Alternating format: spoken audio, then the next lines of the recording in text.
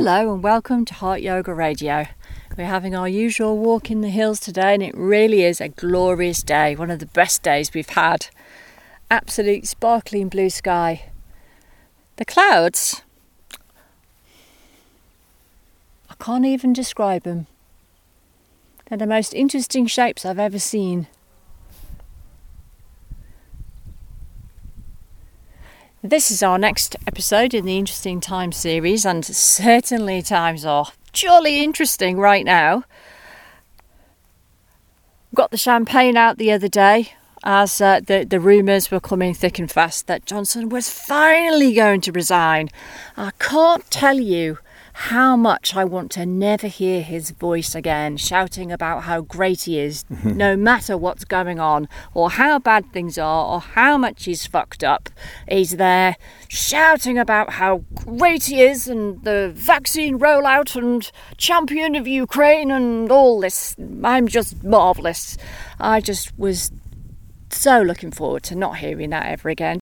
But we couldn't really pop the champagne cork with quite the gusto that I would have liked, because he didn't actually resign. He's like Schrodinger's Johnson. He's there and not there. He's resigned and not resigned. It's like he didn't say the words. He promised to resign when we get a new Prime Minister, when the Conservative Party has elected a new one, but he hasn't actually gone. It's like there's this horrible stench, this shadow of darkness still clinging to the ledge. So, yeah. But hopefully he doesn't have enough time to do any damage, fingers crossed, in the position he's still clinging on to just at the moment. But it certainly looks like things are having a major change, but not just because of Johnson going or a new force of darkness becoming the next Prime Minister, because the next one's going to be just as bad or worse. So there's no celebration for a new leader there, really. But what we've been observing, and we've been observing for quite a long time, is how the media are starting to turn on the Tories. And we noticed this, and we put it in a podcast like probably at least 6 months ago. You could see there were these little signs that the public were being nudged to perceive things in a bit of a different way, and that now and again you look at it and think, it's odd that they did that. And now we're noticing that's become very obvious. I mean, they have turned on Johnson, but also interestingly they're not quite casting the Tories in the light of glory that they were either. So, we're not going to bother talking about who we think might be the next Tory leader. Yeah. Everyone's doing that, and to be honest, I'm bored of it already. It's just going to be some interchangeable idiot, I'm sure. Yeah. So, skipping over that, what do you think is coming next for us politically here in the UK? Well, more chaos. More chaos. We descend further and further into the apocalypse. It's going to take draconian measures to get out of it. And yeah, it's a pretty big mess here in the UK. So it's going to take a lot to tidy things up. It's a big mess everywhere. It won't just be tidied up. No, it'll carry on festering unless there's a radical. I mean, it's going to take a lot, even just to put a little bit of a sticking plaster over it, really, isn't it? Well, I mean, remember, right at the core of all this stuff is environmental collapse. Climate change being only one aspect of it. So I wouldn't be calming yourself too much, because idiot Johnson has finally hit the brick wall that inevitably he would hit. Mm-hmm. He gets sacked from every job, doesn't he? He does. I hadn't really thought of it until now. He's actually now been sacked, hasn't he, from being Prime Minister for lying. Oh, that's fantastic. Yeah. That's brilliant. Foreign Secretary lying, editor of something for lying, his first job at the Times for lying. Yeah. Oh, brilliant. Hat trick. Well done, Johnson. I dare say his various wives and girlfriends have sacked him for lying as well, because the guy just cannot open his mouth without lying. Yeah. Which is a point which we'll turn to. I mean, basically, I look at this situation, and I will indulge in some Schadenfreude when he finally goes, and some Schadenfreude seeing the next incumbent screw up as well, because there's no way they're not going to screw up the situation. They're not equipped to deal with it. Their philosophy actually is inimical to it being dealt with at all. And anyway, it'll only be a sticking plaster until or unless the system itself is changed root and branch. Now I look at a situation like this, and I pull out lessons, you might say, you know, and I could have looked at this and I thought there's four things here, you know, at least. There's probably loads of other things, but these are things that I'm seeing that jump out at me that I don't see many of our commentators, even our sort of alternative media, are particularly dealing with in any sensible kind of way. I mean, they are. That's my first point. I'd say that this shows what we already knew, but very, very clearly, the ruling class is not monolithic, and neither are the political parties which uphold them and champion them. Of which they are. The Tories give the impression of being all united and everything, but they're really not, are they? No, they're not. It's the only way Johnson has survived so far is by promising all the different factions completely opposite things. Yeah. The next point would be that it shows us some things about the media, the way the mainstream media are dealing with this, and the gutter press and the Daily Mail and the Sun and so forth, and the BBC and the Guardian, all these sort of people. The commentariat, the way that they're dealing with it is very, very instructive, I think, at the moment.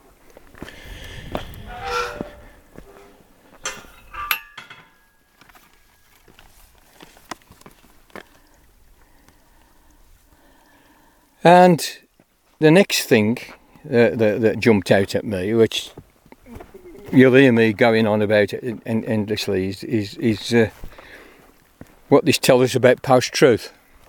But the idea that the notion of the truth has either got any purchase on our political existence, or as Chomsky called it, which I thought was quite a nice formulation, you know, the collapse of rational discourse, particularly within the world of politics. And so I see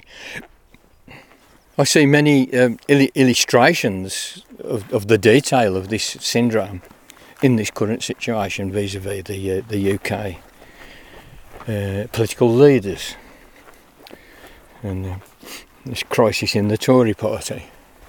And the last thing that I'd want to mention, there's 5 things actually, I think, you know, is fragmentation, which I've been going on about since we started doing these podcasts about 5 or 6 years or something. And there is light thrown on the nature of that by this scenario as well, and I'll try and go through those if I may, in a logical and rational way, and with a little bit of the jokes thrown in for good measure. Yeah, that's right. So point 1, the ruling class is not a monolith. Well, what's become abundantly clear in this situation is that Johnson must have had something, you know. They elected him.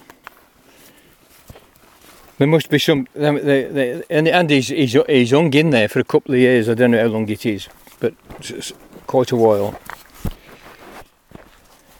And there is a genius to the bloke, and it is a direct consequence of his complete lack of any kind of principles or any real political commitment beyond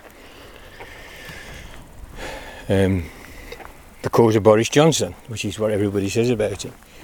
I mean, we know at the time of Brexit he commissioned to publish an article in one of the papers that he's worked on, and he wrote 2, 1 for, 1 against, and they decided on the morning which one he'd hand in to the editor.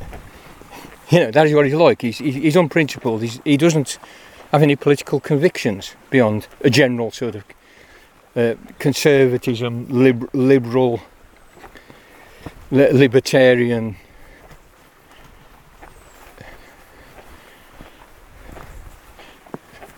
kind of orientation that you can fit into the Tory party.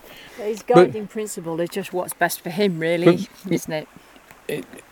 It is, yeah. But he was able, he was able to discern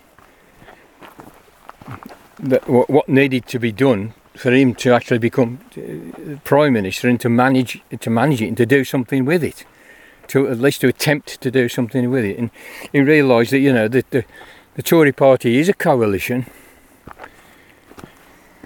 and just as much as the Labour Party, it has its internal squabbles, factions, pushes and pulls. It's a coalition.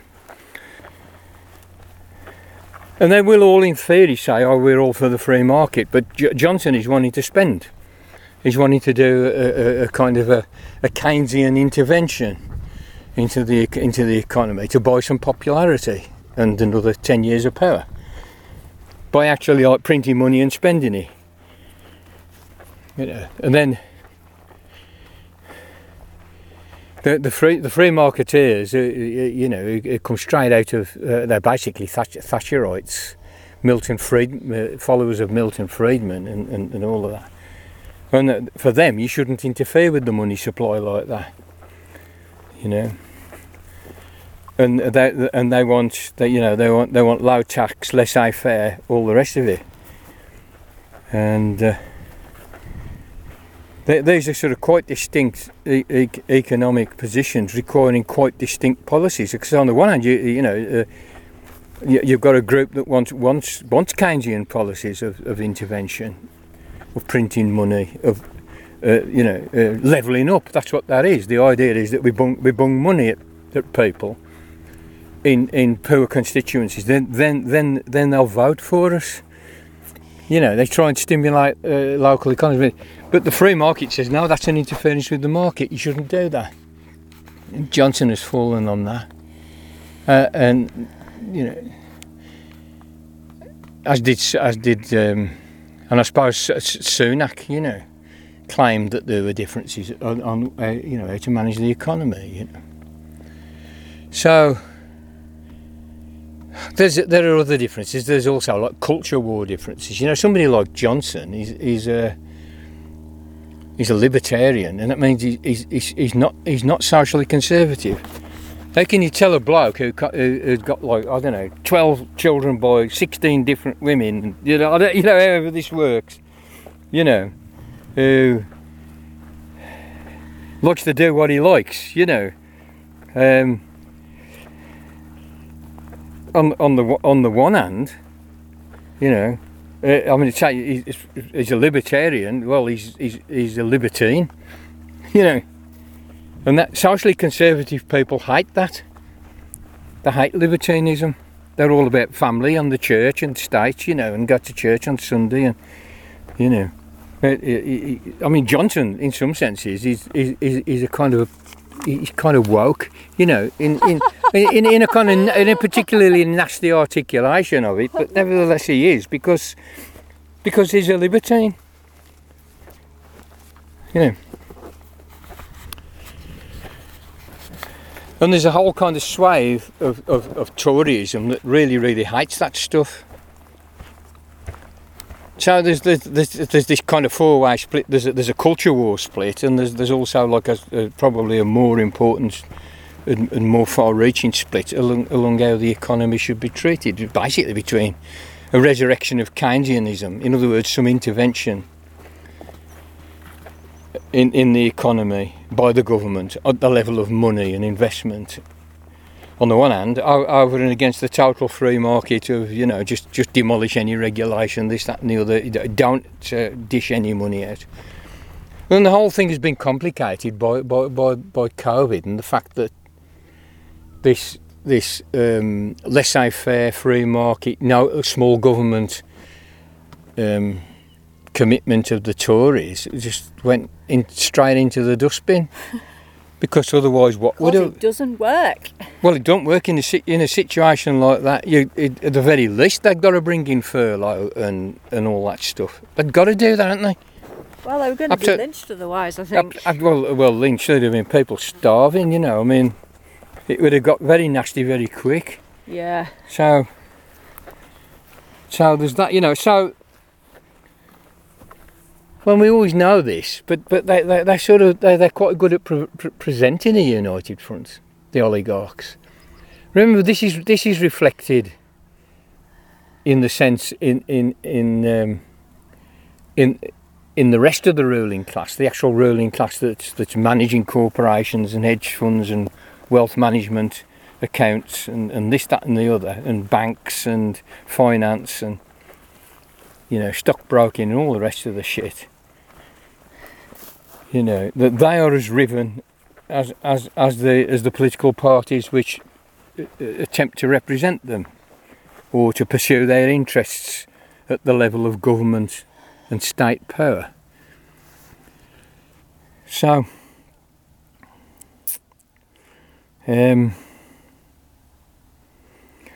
well, what do they do to us to control us and to stop us from fucking lynching them? Divide and rule. Culture wars is like one of the ways they do that. You get the pitchfork people to fight with the torch people, and the torch people to fight with the pitchfork people, and then we needn't worry fighting them ourselves. Let's see if we can create a posse of working class Tories who can fight and have arguments with working class socialists. Divide and rule all the way. Maybe we can go along like nationalist lines, or immigrants who, at the end of the day, are workers like other workers, but we pit black against white. We find a scapegoat to blame. This is what they do. You find an internal other or an external other. Immigrants, send them to Rwanda. Gypsies, make their life impossible. Make them suffer just so they can be a scapegoat. They can be seen to be suffering. They can be seen to be made to suffer. And there's all these horrible, horrible shit tricks they get up to. Well, I think they are as riven, and we should play them at their own game. Okay, they've got the media, but one wonders for how long, How long before these alternative media get their shit together? Even though I'm less optimistic about that than I was, say, even 6 months ago, as I watched our alternative media drifting into a kind of mainstreamism. I mean, Byline Times I thought were pathetic the other day. It was very, very thin analysis, no analysis of what's driving this at the economic level. Just very, very, very superficial analysis. So I'm not holding my breath about that, but we do know that the oligarch-owned newspapers all lose money, and they're trying to move online. It's very interesting, actually. You look at an online Mail or Sun or something like that, and the content can be completely different, and even the spin. It's more aimed at young people. It's more upbeat, more socially liberal, less socially conservative, and it's obvious that they tailor their production with a market or a demographic in mind. I suppose that brings me onto the media, and we noticed ages ago that they were just very, very subtly kind of picking on Johnson and one or two of the Tories. This is the Mail, the Sun. But at the same time, as Keir Starmer's getting a platform. He's allowed to write a column. I forget, did he write for the Sun or the Mail on Sunday or something? That you think, Starmer's been anointed, and now they're turning on Johnson. And we at the time said, nobody else was noticing this, but it just struck me, because it's quite a subtle thing, that particularly like, Robinson on Radio 4, arch Tory, nevertheless not giving the Tories such an easy ride, and certainly not giving Johnson such an easy ride, And you think, well, what's going on here? We are being prepared for regime change. But then the other day, after Johnson had finally gone, he'd gone and done his speech in Downing Street. I think it was the Mail, put on the front page, what have we done? No, sorry, what have you done? Put on its front page, the big headline, huge headline. What have you done? Addressing itself obviously to the Tory party. Well, particularly the parliamentary Tory party who unseated Johnson just by mass resignations, and there was over 60 junior ministers resigned. Sunak as Chancellor and Sajid Javid, I call him, at Health, sort of resigning at the same time, being the kind of the big beasts that resigned, that led the charge, and pretty well all the junior ministers resigned, 60 or something of them. These are all people who get an extra 30k a year at least. So Johnson's kind of swelled the ranks of these junior ministers, created a lot more posts, really basically as a way of bribing them, giving them this extra bit of money and bribing them. But anyway, they're all going to lose that money because they went straight onto the back bench, you know. They must have really wanted him gone then. Yeah, they must have really wanted him gone. Well, it's partly the writings on the wall. I mean, how far you go. And Tory MPs are getting letters from the constituents. They're socially conservative constituents saying, well, the man's immoral. And they make a big deal about morality. Hypocritically in most things, but they do make a big deal about it. You know, it's one. You know, it's that type of Toryism.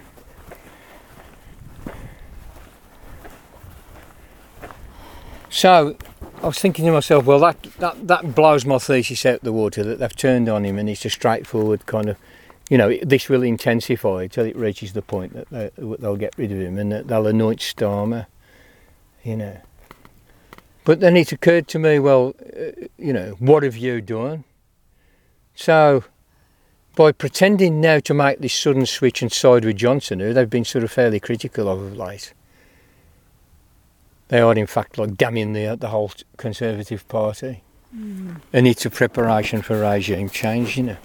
So why does this happen?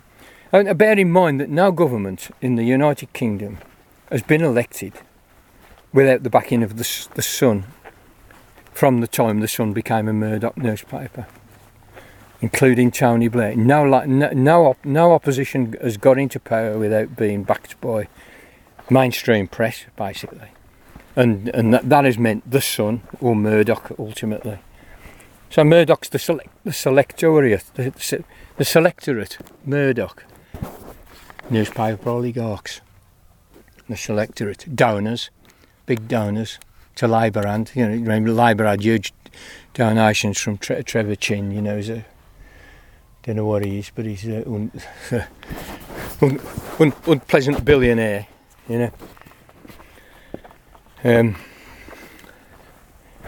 So why regime change at this juncture? You know, well, the Tories have been in power for 12 years. Time for a switch. What does it do? And what does it do at a time like this, in which people are getting increasingly desperate in this country and around the world, to the extent that civil unrest's on the cards.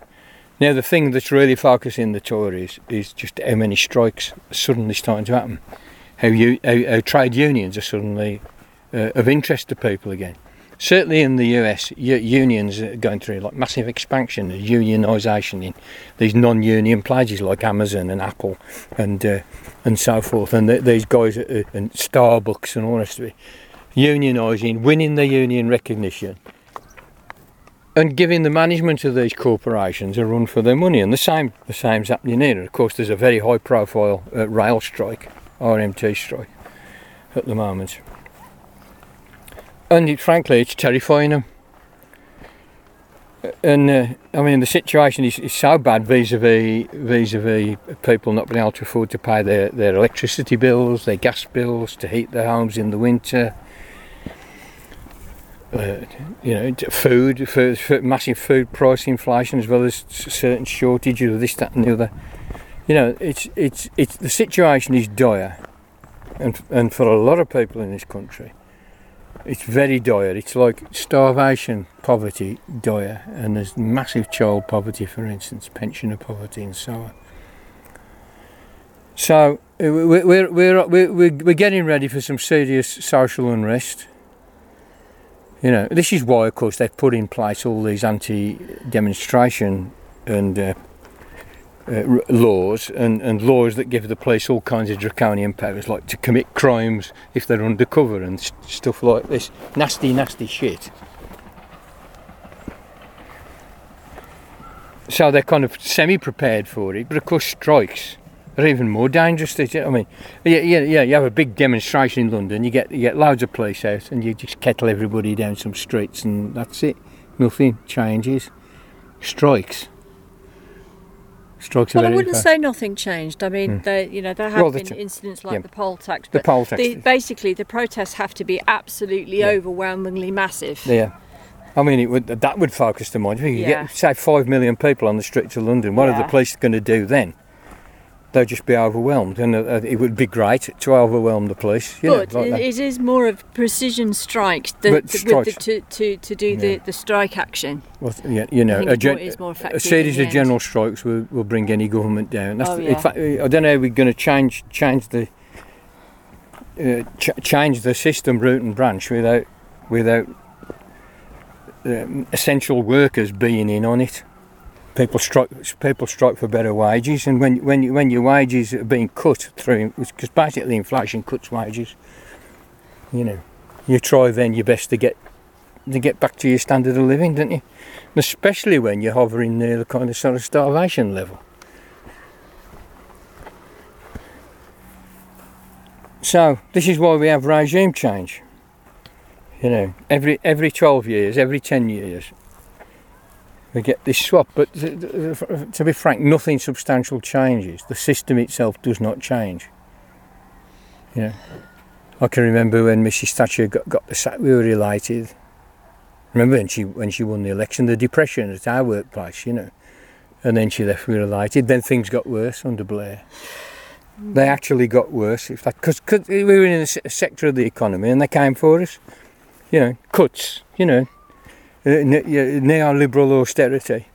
You were working at the Maltings then, which is a daycare centre for disabled people, and you were doing art with them, and that was what they decided to stomp on, that kind of sector. Yeah.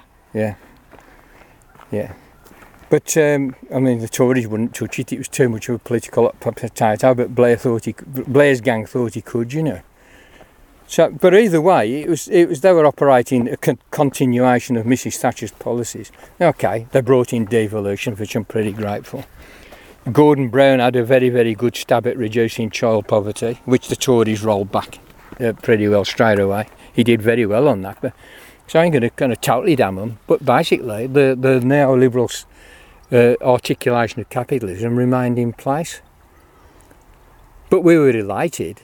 And it took the wind out of our sails vis-a-vis any resistance to Thatcher, because basically this is what it does. It takes the wind out of our sails. We have a general election. It's a fucking distraction from the revolution, Yeah.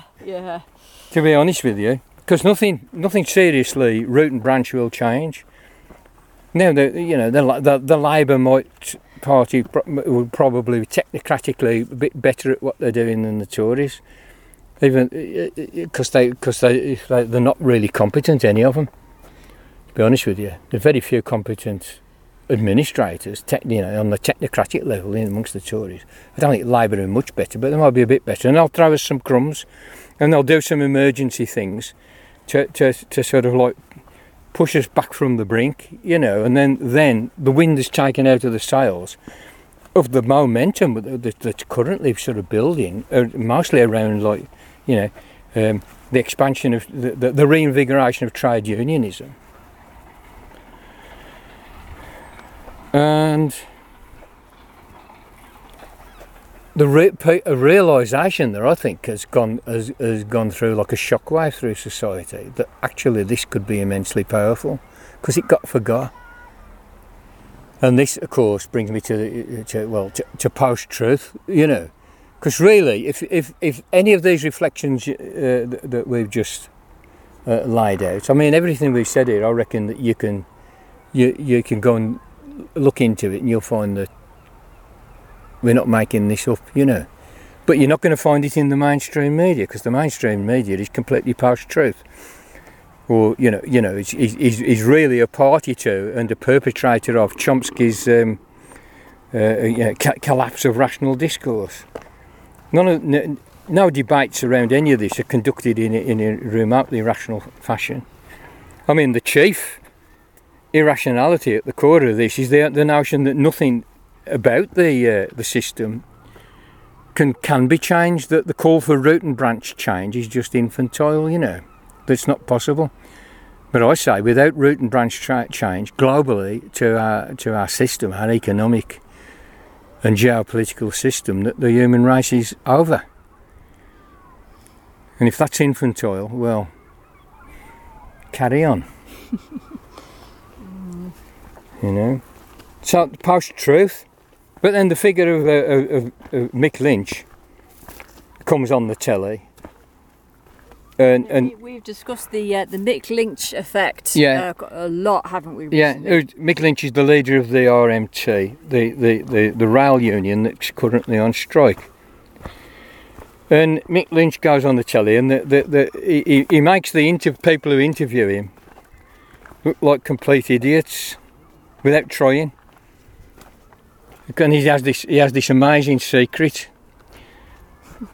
It's actually, I know one other person who's got it. Mark Drakeford. Actually, Jeremy Corbyn's sort of quite good in that respect, but he's a bit retiring. But Mick Lynch, he's not a shrinking violet. And his secret is he tells the truth. He tells the actual empirical, observable, verifiable truth. And the game that they play of gotcha, you know, you try and embarrass somebody because the spectacle is amusing to the public, and that gets you ratings, which means you can then sell advertising revenue. That's the business model. Mick Lynch doesn't play the game. He says, I know what you're trying to do. You're trying to do. And I'm here to talk about my union, my members, and the fact that their wages have been devalued through inflation and the lack of proper wage increases over the last decade, and that they're worse off and they don't like it, and we're going to do something about it. In other words, withdraw our labour until you sort it out. Now I think that suddenly post-truth was shown to be the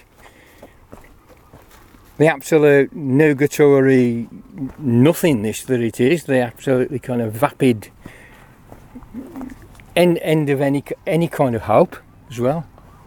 You know, that it is. He just showed it. He just showed the absurdity of the mainstream media game, the patheticness and the irrationality of it, by pursuing, on behalf of his members who elected him, their rational self-interest as working people, and pursuing it through solidarity, in other words, through acting as a collectivity, as a union, and not as these isolated individuals, which, according to Mrs. Thatcher, are the only entities which exist in society. There is no such thing as society, only individuals. So there's certainly not any trade unions, are there, where we behave as a class, or we behave as an occupation, we behave as railway workers, or we behave as nurses or doctors. I mean, incidentally, there's strike ballots going on all across the British economy.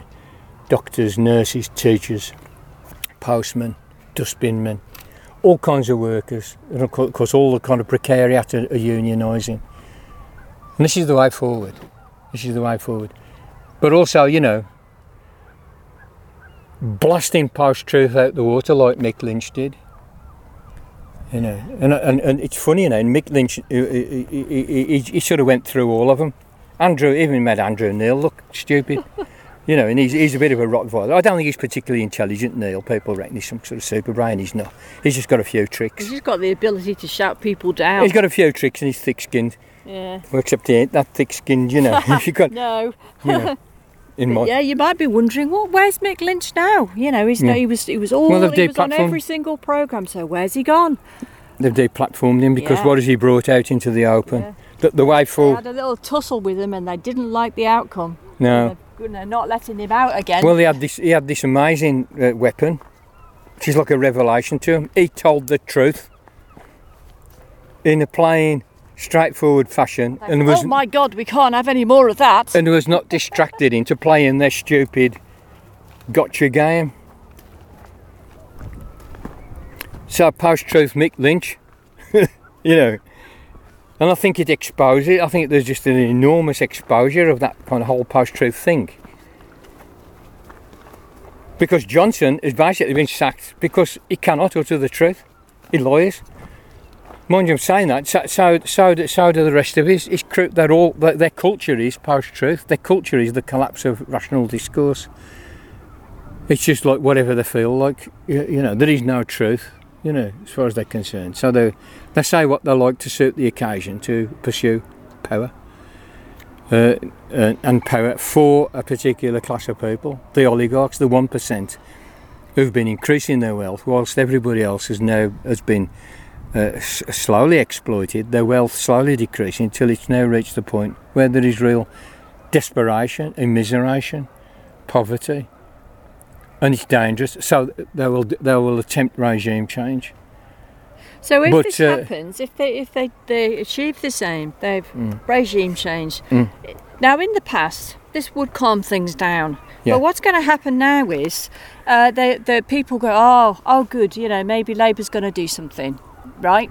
Labour will, if Labour gets in, they will do something. Yeah, they'll do something, but the kind of things they're going to have to do to really make a difference are the kind of things that the right-wing media are not going to like at all, because they're going to have to start taxing the rich, and all this price gouging where the energy companies are making like billions of pounds every day, basically robbing the poor to give to the rich. That stuff has to pretending stop. There's a shortage. Yeah.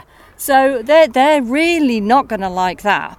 And I'm not sure whether kind of Starmer and the new sort of right-wing Labour Party are really going to do something like that anyway. So at the end of the day, there'll be this honeymoon period where people think, oh, good, maybe there's going to be a change. But if there isn't, it's like, they're not like, oh, something happened in the past, now we can forget about it. Their real lived moment-to-moment experience is still going to be shit. They're still not going to be able to pay their bills. They're not going to be able to buy the food they need or live the life that they want to live. So they're going to say, oh, well, hey up then, come on, we need a bit more than that, and it won't be long before the strikes begin again if nothing really substantial is done. I mean, I think you're right, you know. I think the crisis is so profound that it'll be hard to push back this time. But I mean, the method of doing, you know, of changing the government every 10 or 12 years, you know, through the selectorate, through the selectorate, in other words, the mainstream media.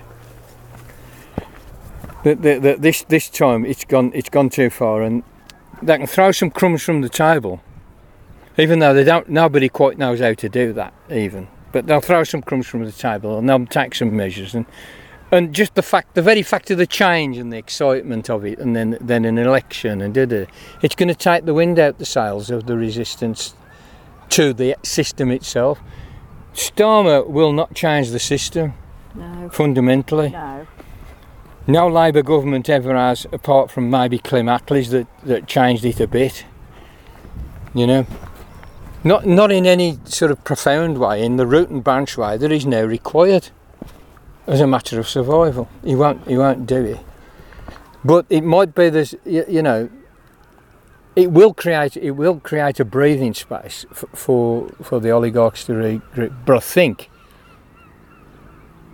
I'll probably my guess is that it'll pan out how you said. There'll be a honeymoon period, and then it'll kick off again. You know, because the problems are insoluble by the normal means. They're insoluble within the system. Yeah. The system has to change root and branch for it to be any solution to any of these mega problems that the human race has got, you know, which is as its local manifestation here in the United Kingdom. One good But I think they're still going to do it because they don't know what else to do. They don't have a lot of stuff in their armoury. It's a bit like the Bank of England. What's the Bank of England got? Interest rates. That's it. Basically, you know, money supply, interest rates. You know, and think, oh, I've got to try and control something as complex as the economy with that. And of course it stopped working ages ago. They get a little bit. It's like medieval medicine, where there were some herbs that had a bit of an effect on this, that and the other, but there were a lot of diseases that you could moderate a little bit, but then it would still kill the patient, because there was no definitive cure. We're now in that state, but the doctor would still try the leeches and the bleed and the purge. And in fact, the measures that will be tried will be of that character. They'll be superstitious measures. Non-scientific measures, they won't, non-rational measures. Because remember, none of these people know how to employ basic reason. They're all post-truth, all of them. They all lie, all of them.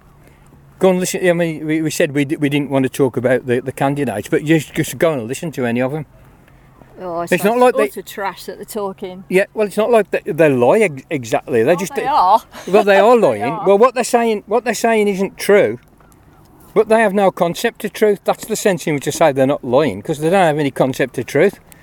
Even though what they say is completely untrue and nasty, but to them, their job is to utter propaganda in order to win, regardless of the truth, falsehood, or indeterminability of any of the statements that they make, or any of the sort of proposals that they make.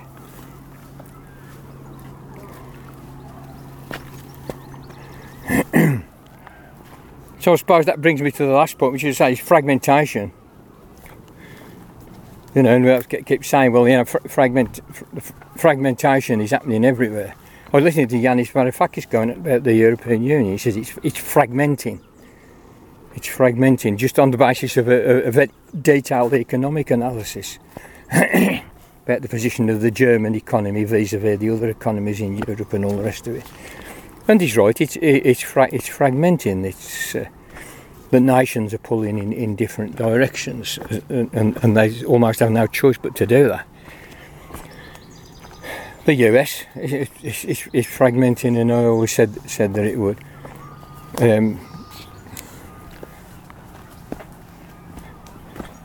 As there's a retreat into states' rights and so forth. I mean, these are only little signs, but certainly the Tory party is just fragmented in front of our eyes. Yeah. Because Johnson was able to hold it together by telling his one nation Tories that he's a one nation Tory, and by telling his free marketeers that he's a free marketeer, and basically tailoring what he says for the audience and hoping they won't notice. But of course, eventually they did. Because his lying got him into all kinds of fucking trouble, So, Tory party fragmenting, Labour party fragmented ages ago, But the union movement, the workers' movement, seems to be the one thing that's moving in a direction of consolidation. And therein is some hope. Now, I thought this thing gave me some purchase on the notion of fragmentation, because it sounds, when I say that there are fragmentary forces abroad in the world, that these are somehow like operating in the collective unconscious, or in the zeitgeist, or in the machinations of fate, in the wheels behind the scenes, in God's controlling. In God's control room and God's control panel, and that's not what I want to get at all. This is something that arises directly out of the things that people are doing in the world, the things that governments are deciding, programs are put in, wars which are being fought, products that are being manufactured, inventions that are being made. But all this fragmentation is grounded, you might say, in that, And I thought that again, there were very good examples there, I mean, I do take the idea that ideas, thoughts are material forces, but post-truth has become a material force, and it is a kind of it's a warped, twisted ideology, and there is a sense in which they espouse it, or they espouse having no conscience is a very similar, no intellectual conscience is a very similar kind of manoeuvre. So you end up with like really, really bad policies. But they do need to be rooted very deeply in the actual detail of the problem. The solutions to the problem need to investigate the problem as it is, actually, factually, with statistics, with what people say about it, with what people's lived experiences. It's a very broad take on a particular problem. Say, you know, child poverty. That's multi-dimensional and rational in as much as you investigate before you figure out what to do. Where instead of just imagining a solution, because it fits with your power politics, you know, with your political power play. You know, so the Tories will say anything, regardless of its truth, because they have no concept of truth, that they think will be, that they think will help their project of maintaining the status quo and enhancing the status quo, which is particularly that 1% or 0.1% have got all the wealth, and they've been trickling the wealth up to them for decades, but it's come to a crunch point now.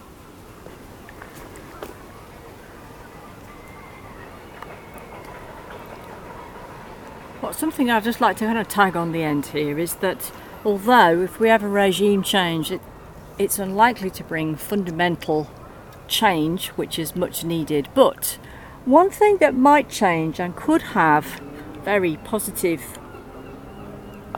reverberations into our future is that I'm hearing that the Liberal Democrats are going to insist on proportional representation to align themselves with Labour. Yeah. Now, if this comes to pass, it's going to mean that the Tories are never going to be able to have, say, under 30% of the popular vote and 100% of the power, where they can do absolutely anything they want in the future. Yeah. In fact, I don't think if we had PR, we would have a Tory government again, and things could, there could be a light at the end of the tunnel. Yeah. Of there being quite significant changes, or a possibility or a doorway for some changes. I mean, it may not, but it's certainly, our voting system at the moment is absolutely appalling. Yeah, I mean, it's not a democracy, no. And I would favour better democracy, more democratic democracy. I mean, but PR will help, but it's not a panacea. You know, it's not a panacea, but it would certainly help. Yeah. And hopefully keep the Tories out, because we don't want to be in this situation again, where we have basically a Tory dictatorship. That would be nice. Anyway, we are just almost at the end of our walk now. We're nearly into the town. So I hope everyone found that interesting. I hope you're having a nice day wherever you are and you've got a little bit of sunshine. But, you know, make sure you're wearing a big hat. Yeah. And some sunscreen or long sleeves or something, because it is super scorchy hot. You could fry an egg here, couldn't you? On the beach. Hello. How you do? All right.